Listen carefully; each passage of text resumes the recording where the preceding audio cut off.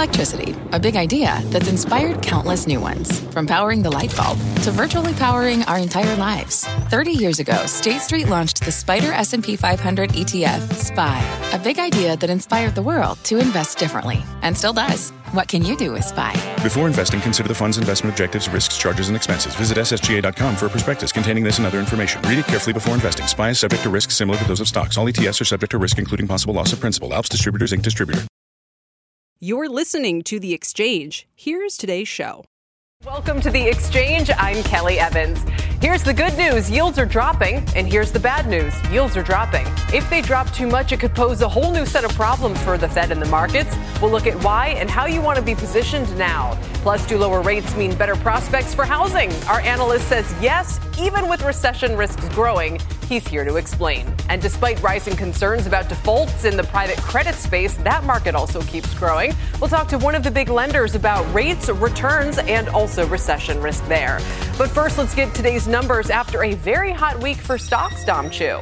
Best of the year so far, Kelly. That's how hot it was last week. But we're starting to maybe show signs of cooling off just a little bit. It was a decently, at least solidly positive day early on, but we've lost some momentum in this midday action. You can see right now still green across the screen, but just about flat on the session. The Dow Industrials just about flat, up 14 points, 34,075. The S&P 500, 43.59 the last trade there, just up about 1 or 2 points, flat on the session. And a 0.1% gain for the NASDAQ Composite, 13,492. Now, just to give you some reference here, at the highs of the session, we were up roughly 14 points in the S&P and down 3 at the lows. So again, tilting towards the lower end of that intraday drainage. And by the way, viewers and listeners out there, each of these 3 major indices is working on at least 6-day winning streaks.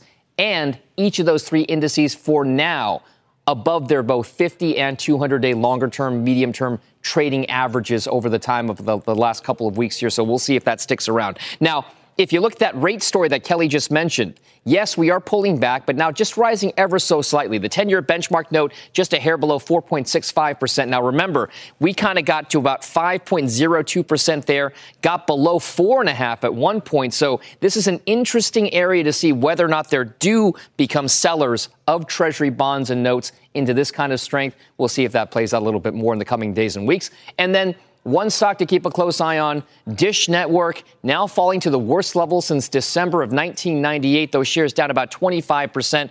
A surprise loss for the quarter on slightly worse than expected revenues, driven in part by a loss in both wireless phone subscribers at its Boost mobile unit, as well as pay TV subscribers as well. So keep an eye on Dish Network, down 25%. Kelly, I'll send things back over to you. What a drama that has been. Dom, thank you very much, Dom Chu.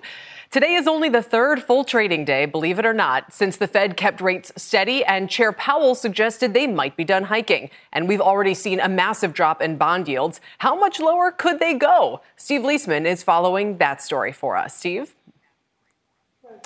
Kelly, 3 factors that drove the 10-year yield higher and helped stocks to rise, or actually drove yields lower, and helped stocks to rise. All improved last week, but they haven't completely gone away, and they presented new uncertainties for the market. Growth was one thing. We got weaker jobs report and weaker ISMs last week. That helped the 10-year, more dovish outlook from the Fed, and of course, Treasuries, less supply on the long end, at least short term here. You can see the impact of all that on the 10-year last week, taking a first leg down Wednesday morning with the Treasury refunding announcement, another leg after the Fed meeting, and yet a third move after the weaker than expected jobs report on Friday. But in a sign that things are still volatile out there and concerns remain, yields are up just a bit today, you can see there. The result of all this, though, was to move the December outlook for Fed hikes to just 7% for December, 12% for January, meaning the market is now betting pretty confidently that the Fed is done with its hiking.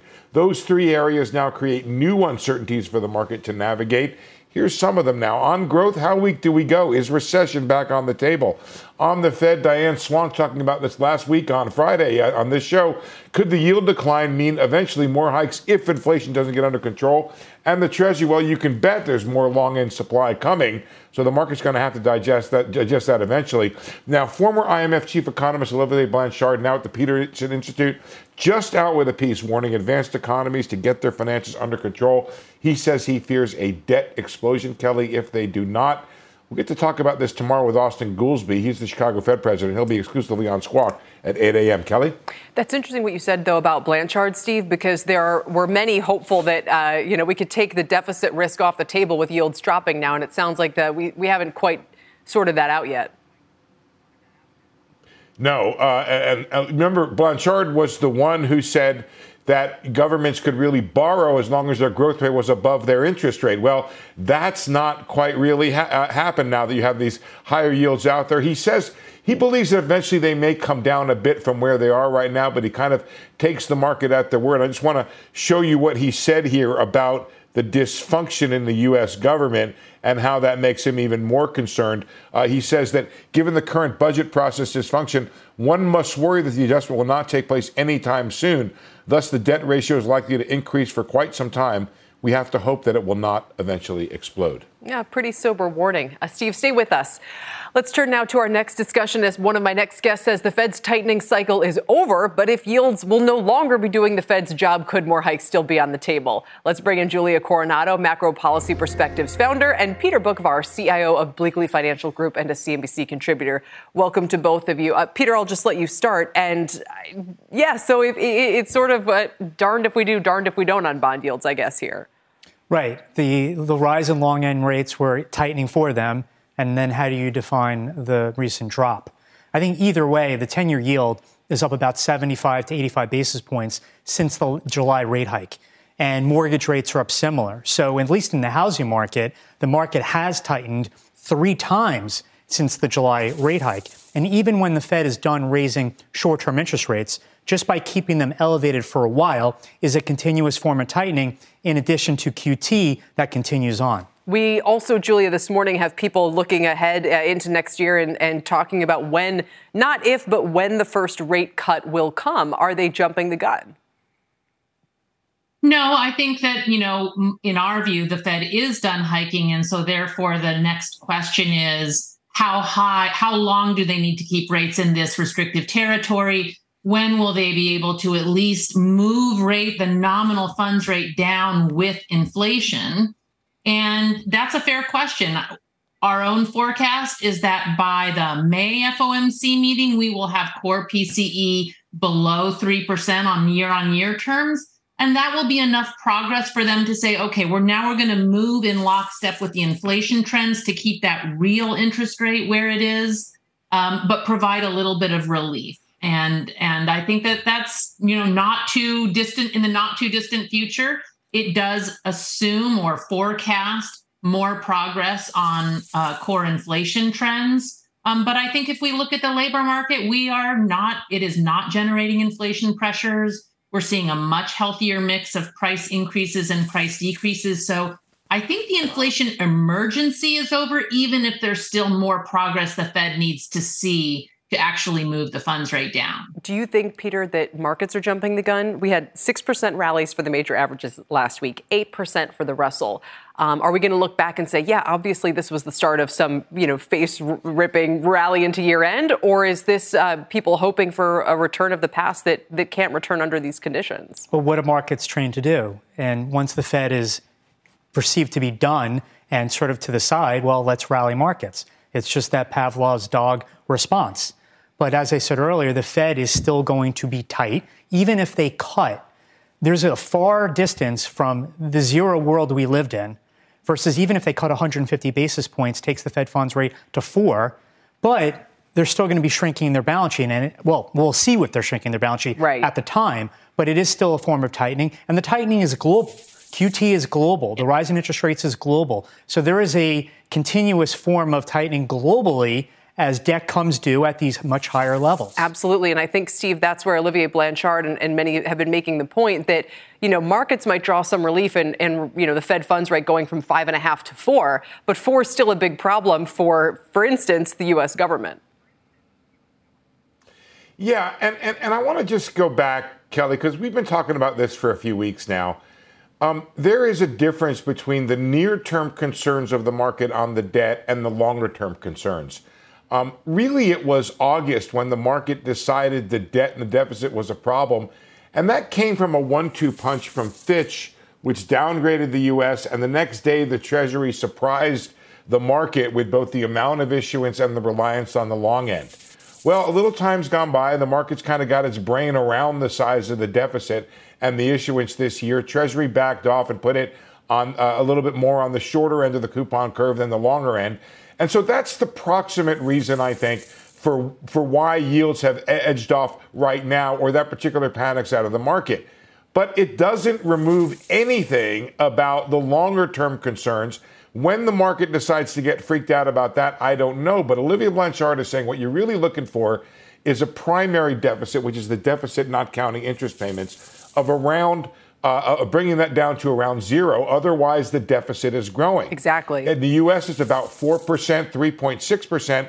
And Blanchard estimates it could take up to 10 years. But the U.S. is so strong financially, Kelly, that I think what the market really wants to hear is from the Biden administration, from the Treasury Secretary, and then also from the Republican side, that there's some political commitment to bring this under control, of which there is absolutely none now. No, these are very hard decisions, Julia, to have to be making, because they really come back to a lot of the fixed payments, entitlements, and that sort of thing that we're kind of stuck with. Julia, what would, I mean, and if we head into a recession, that would just make things worse, obviously, because revenues will be under pressure. Is that in your base case for 2024, a recession?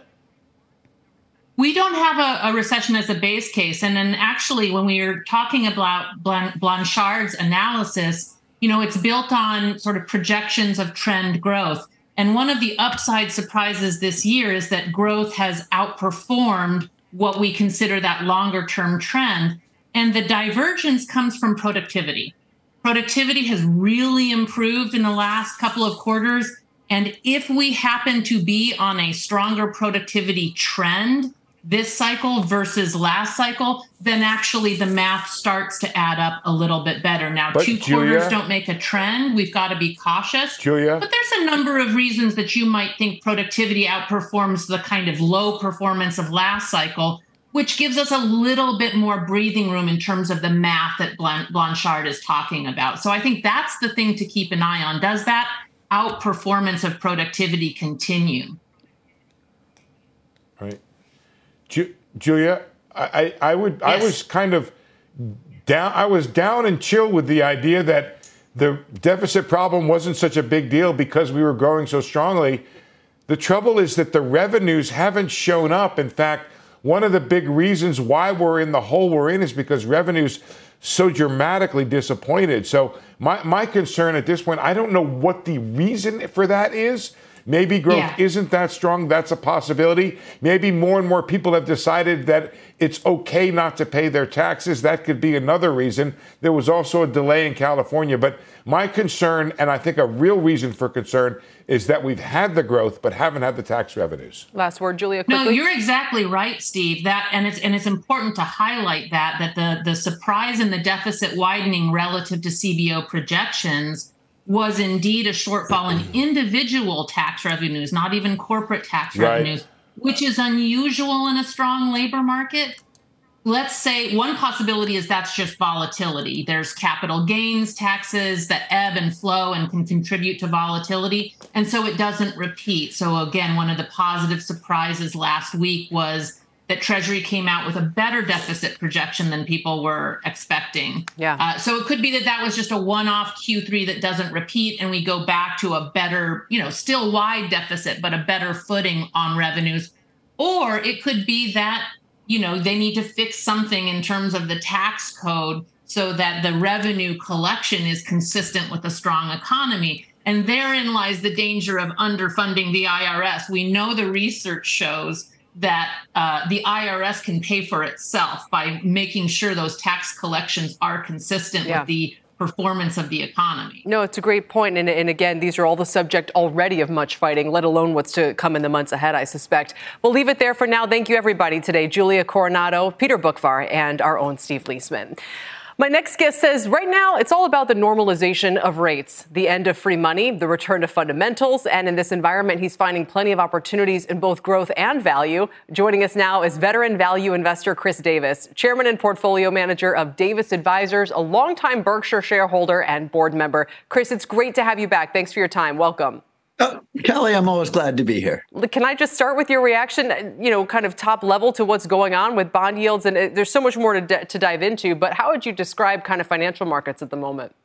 The system is very fragile. It's been grossly distorted and overextended over more than a decade, almost a decade and a half, in which basically money, the price of money was distorted and manipulated and held artificially down in the face of an enormous amount of money being printed. And I think we're just, in the early innings of this unwinding. And it means that everything is very taut. And I think it is a time when the people that imagine somehow that we're going back to what we've lived through in the last decade are absolutely out of touch with reality. The system is pulled taut. There's very little leeway in it, and you better be focused as an investor on characteristics like durability, resiliency. Be prepared, because strange things are going to have happened, started happening, and are going to continue to happen. Ooh, I like that. I was going to actually segue into some of your stock picks, which are not what, people might have heard this warning before, but be surprised at your holdings if they're not already familiar. You have big cap tech in here. You've got big financials. But before I dig into that, Chris, what do you mean by more problems could be happening? Like, what do you sense as a veteran market watcher is kind of lurking out there? Well, you think about what happens when money is free, right? No basic models of financial analysis work. All of value investing is based on a discounted present value. If there's no discount rate, it doesn't work. Yeah, CAPM, the price of capital, all of these distortions that were created in this idea where for the first time in 3,000 years, money was free for a period of time. So what happened when money began to be repriced? This is a return to normalcy. There's going to be a hangover from popping the biggest bubble that I think any of us will ever live through, was the bubble of the fixed income markets. But it wasn't just in bonds. It wasn't just that, my God, you could lose 50% owning a 30-year government bond. That was just, it's still not in people's consciousness. I don't think people realize it. So then you saw the problems in the regional banks that had grossly mismanaged their balance sheets, taking enormous interest rate risk. Well, now I think you saw it in some hedge pension funds in the UK.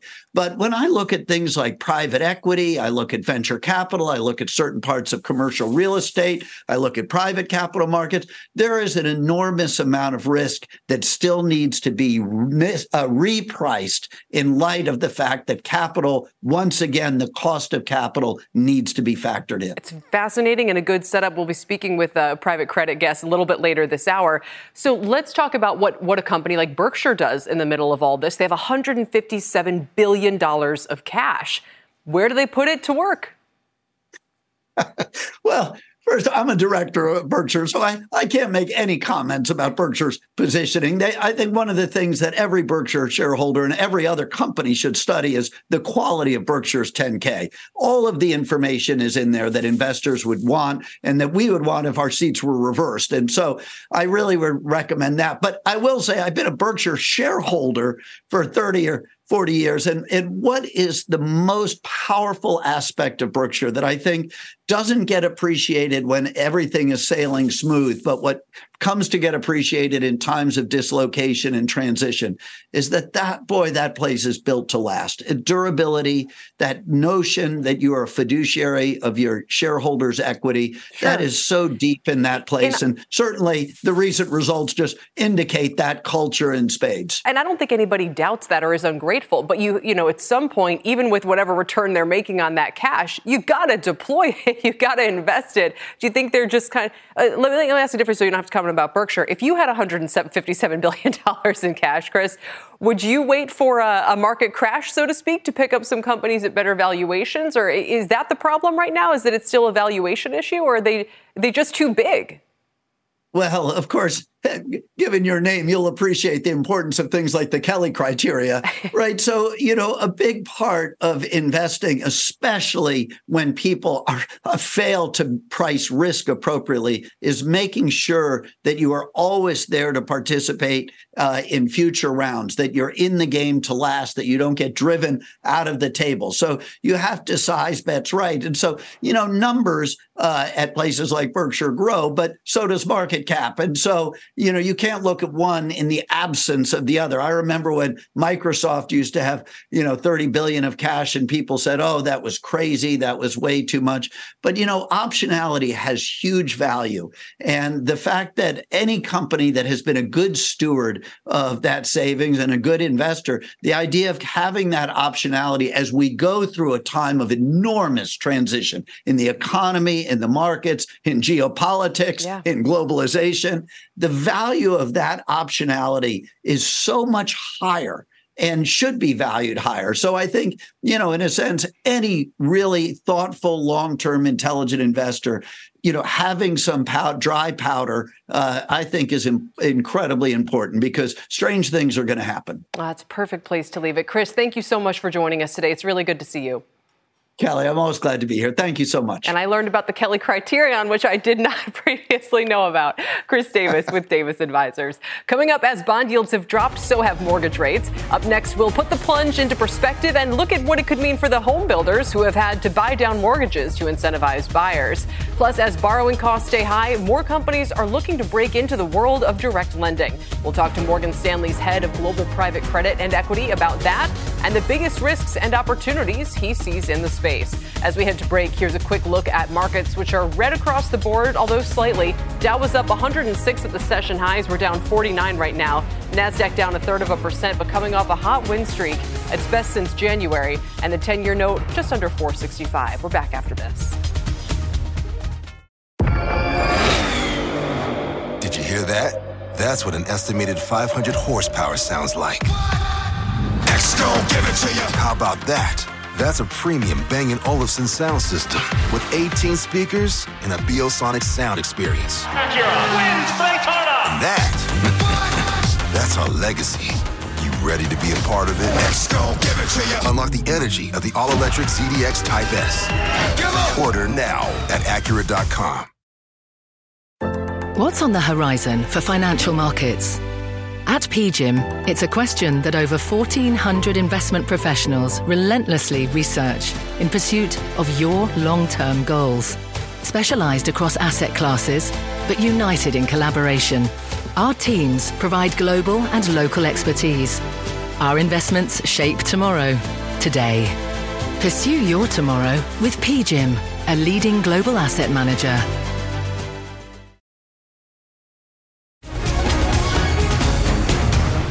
Welcome back to The Exchange. Mortgage rates have dropped sharply since last Wednesday when the Fed kept rates steady, but they're still, look at that, nearly 7.4%. Diana Olick has a closer look here at just how much relief we're getting. Diana?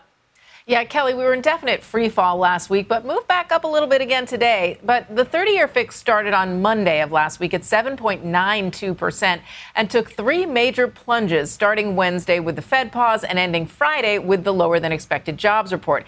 It totaled more than half of a percentage point drop in just 1 week, and that very rarely happens.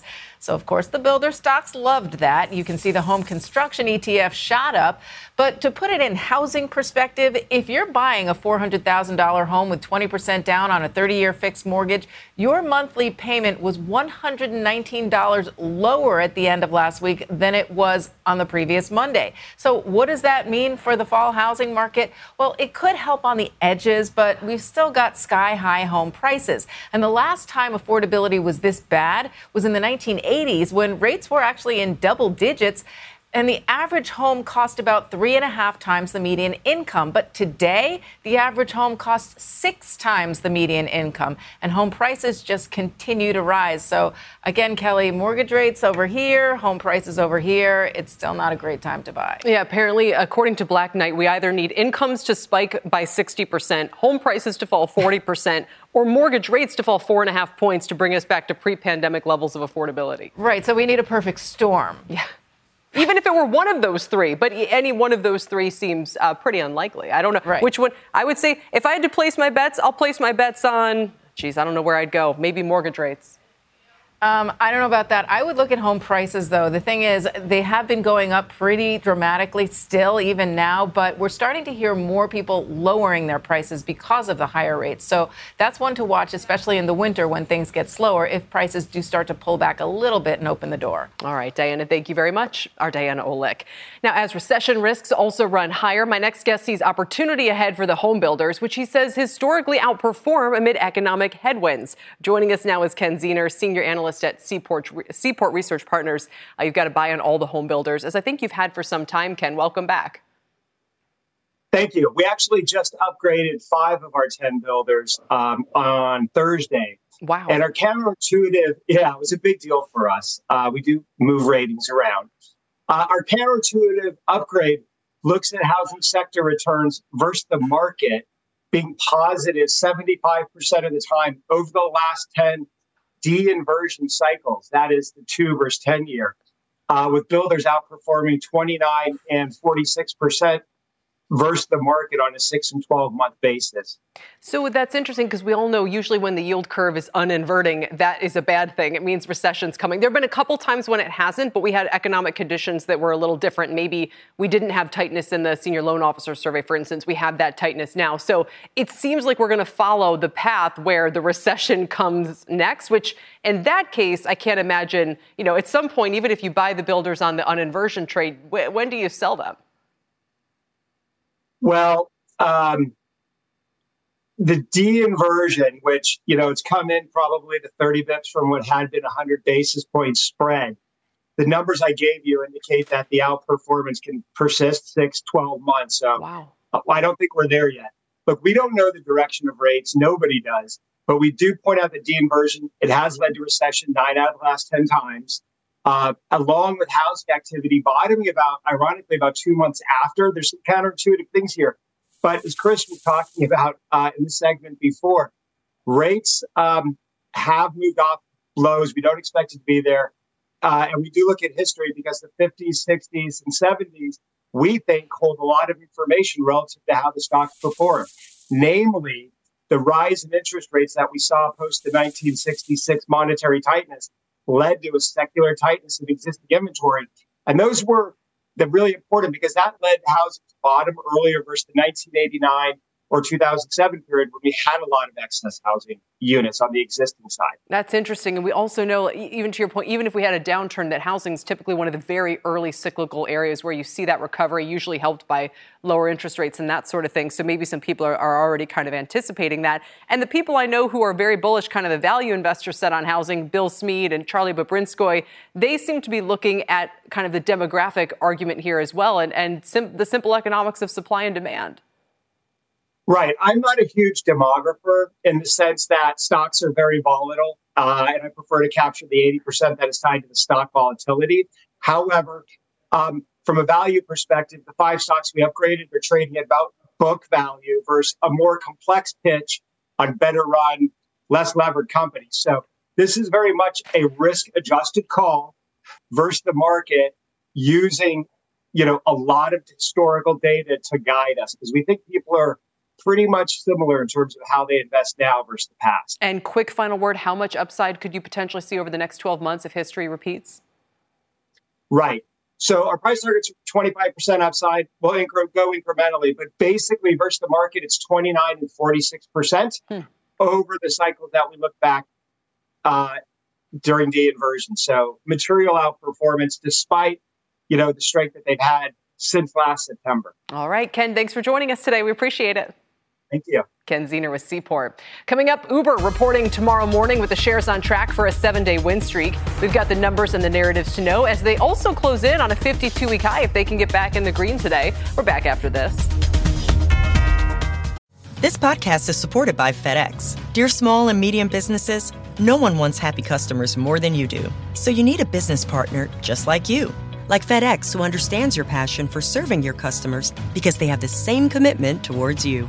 That's why FedEx offers you picture proof of delivery, packageless and paperless returns, as well as weekend home delivery to 98% of the U.S. on Saturday and 50% on Sunday. See the FedEx service guide for delivery information. What's more, FedEx Ground is faster to more locations than UPS Ground. Trust FedEx for timely deliveries. See what FedEx can do for your business. Absolutely, positively FedEx. Welcome back to the exchange's stocks have just dipped negative after giving up a gain of about 106 points on the Dow. Let's get to Tyler Matheson for a CNBC News update. Tyler? All right. Thank you very much, Kelly. U.S. bases in Iraq and Syria have been attacked at least 10 times since Thursday. Defense officials said there have been 38 attempted attacks on U.S. targets in Iraq and Syria since October 17. Officials added that most of the attacks have come via drones and rockets, but none have resulted in new U.S. casualties or damage to infrastructure.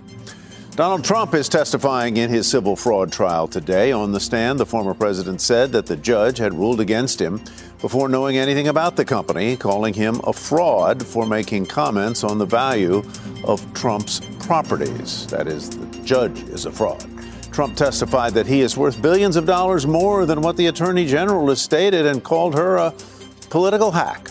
President Biden is in Delaware this afternoon to announce a new $16 billion federal investment in passenger rail projects, famously known for riding Amtrak. The White House says the funding will go toward improving the train's speed, cutting delays, creating union jobs.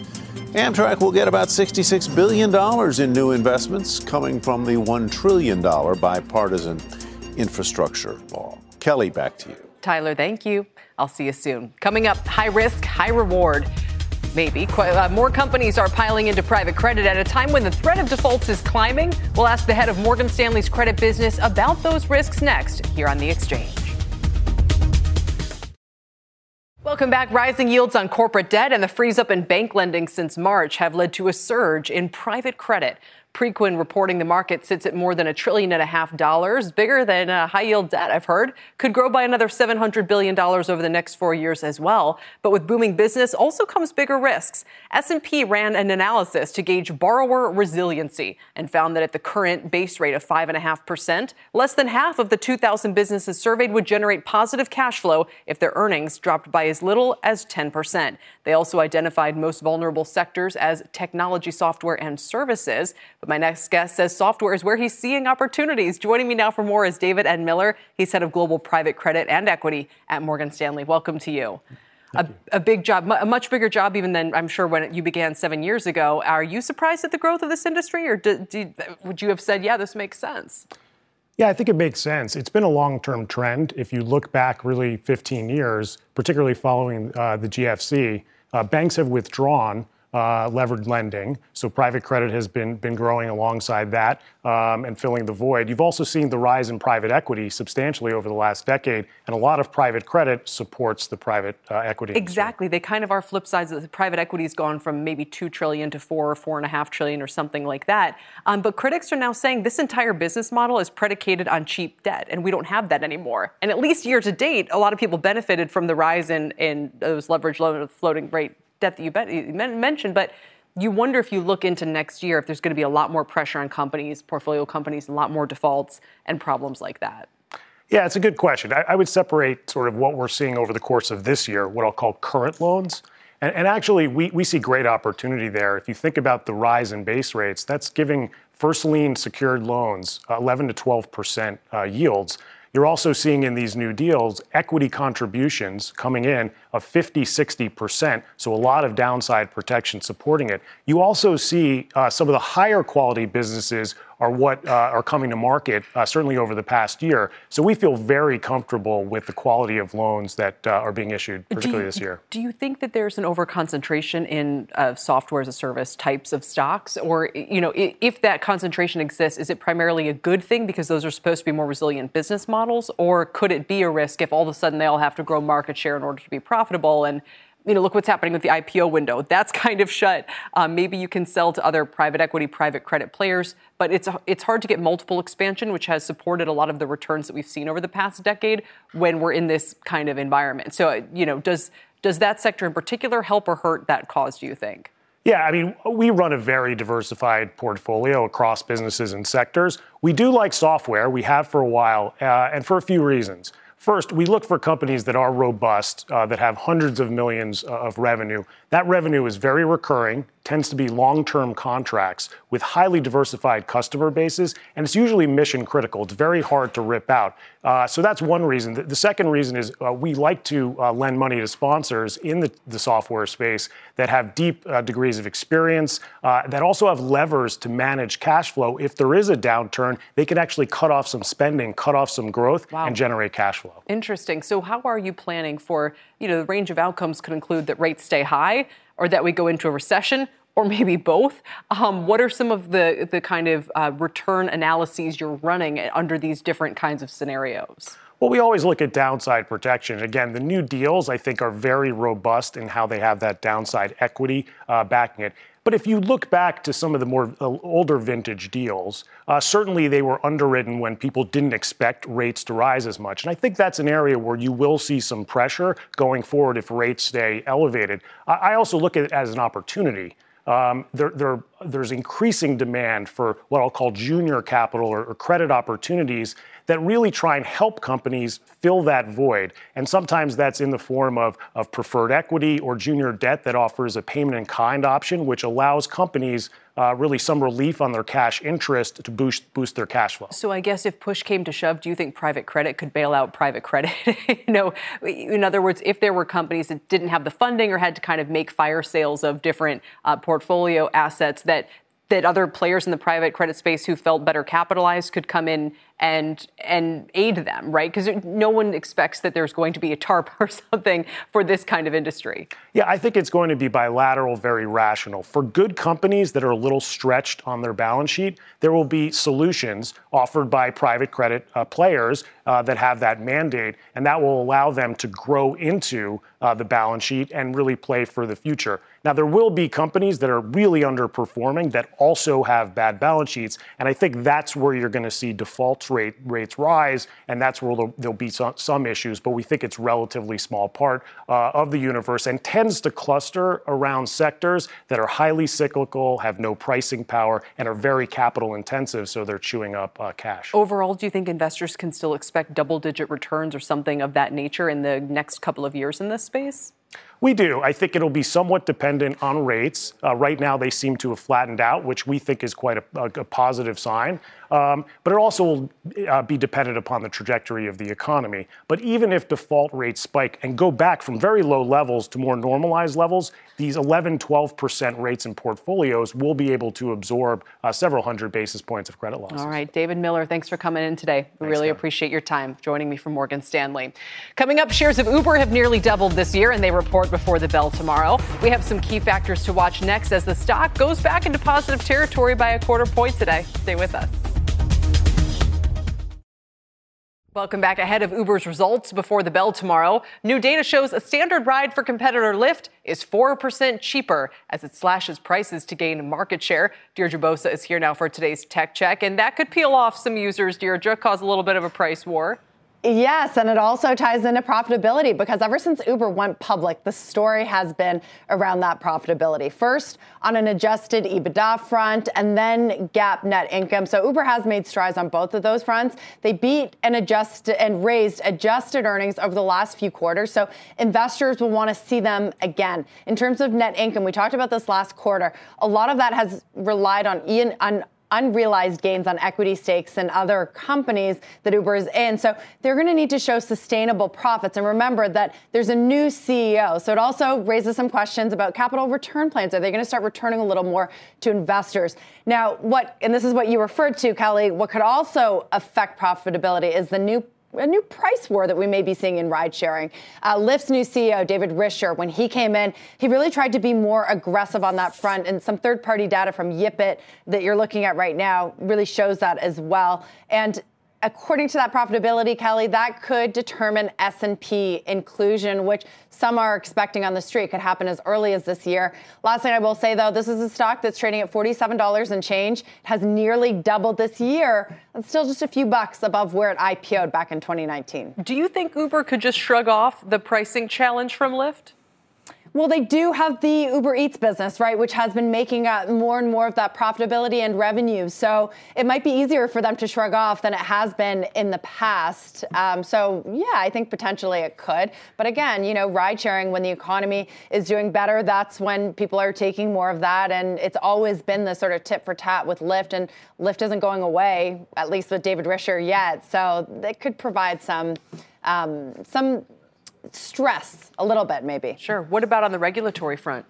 So the regulatory front is interesting because they had this sort of battle in New York City where, ride-sharing drivers were trying to get, a minimum wage. And there's always this question overhanging Uber and Lyft of how are they going to classify the drivers? Because if they were not classified as independent contractors, the whole business model essentially falls apart. So on that front, we got a settlement on Friday. That's good news for Uber and Lyft, basically because it does not classify those drivers as independent contractors, even though they're going to have to pay, more than $300 million to settle it. The bottom line is that they get to keep their status, and that's a good thing for Uber and Lyft. You can see the stocks perking up on that as well. Deirdre, thank you for now. We appreciate it. Deirdre Bosa, we'll hear from Uber tomorrow morning. Still ahead, we'll get to 3 more names reporting results. NXP Semi, which has topped earnings and revenue 19 of the past 20 quarters, but it's been a tougher trend for semis lately. Air Products could see accelerated earnings growth ahead, according to Wells Fargo. And retail makes up nearly 83% of Realty Income's portfolio. We'll get you the action, the story, and the trade on all 3 next in Earnings Exchange. Welcome back. More earnings are ahead this week. So we've got the trades on NXP Semi, Air Products, and Realty Income for today's edition of Earnings Exchange. Joining us for that is Marianne Montaigne, Gradient Investments Portfolio Management Consultant. Marianne, it's great to have you here. And let's dive right into it with Kelly. Of course, NXP Semi has actually been on a good streak in terms of results, but it's been a tough stretch for the stock lately as concerns persist about the sector. It's up 14% this year from that AI tide that has raised all the chips. But the past 3 months, It's a little bit different story. Stifel is focused on what's going on with the automotive space, mobile demand. They say near-term margins may have peaked as semis slow more broadly. Would you be a buyer here? We wouldn't. We think it's still too early because the return to growth in China just has been very disappointing. It really hasn't accelerated like we thought it would. The auto production, of course, is boggled by that 6-week strike across the auto industry.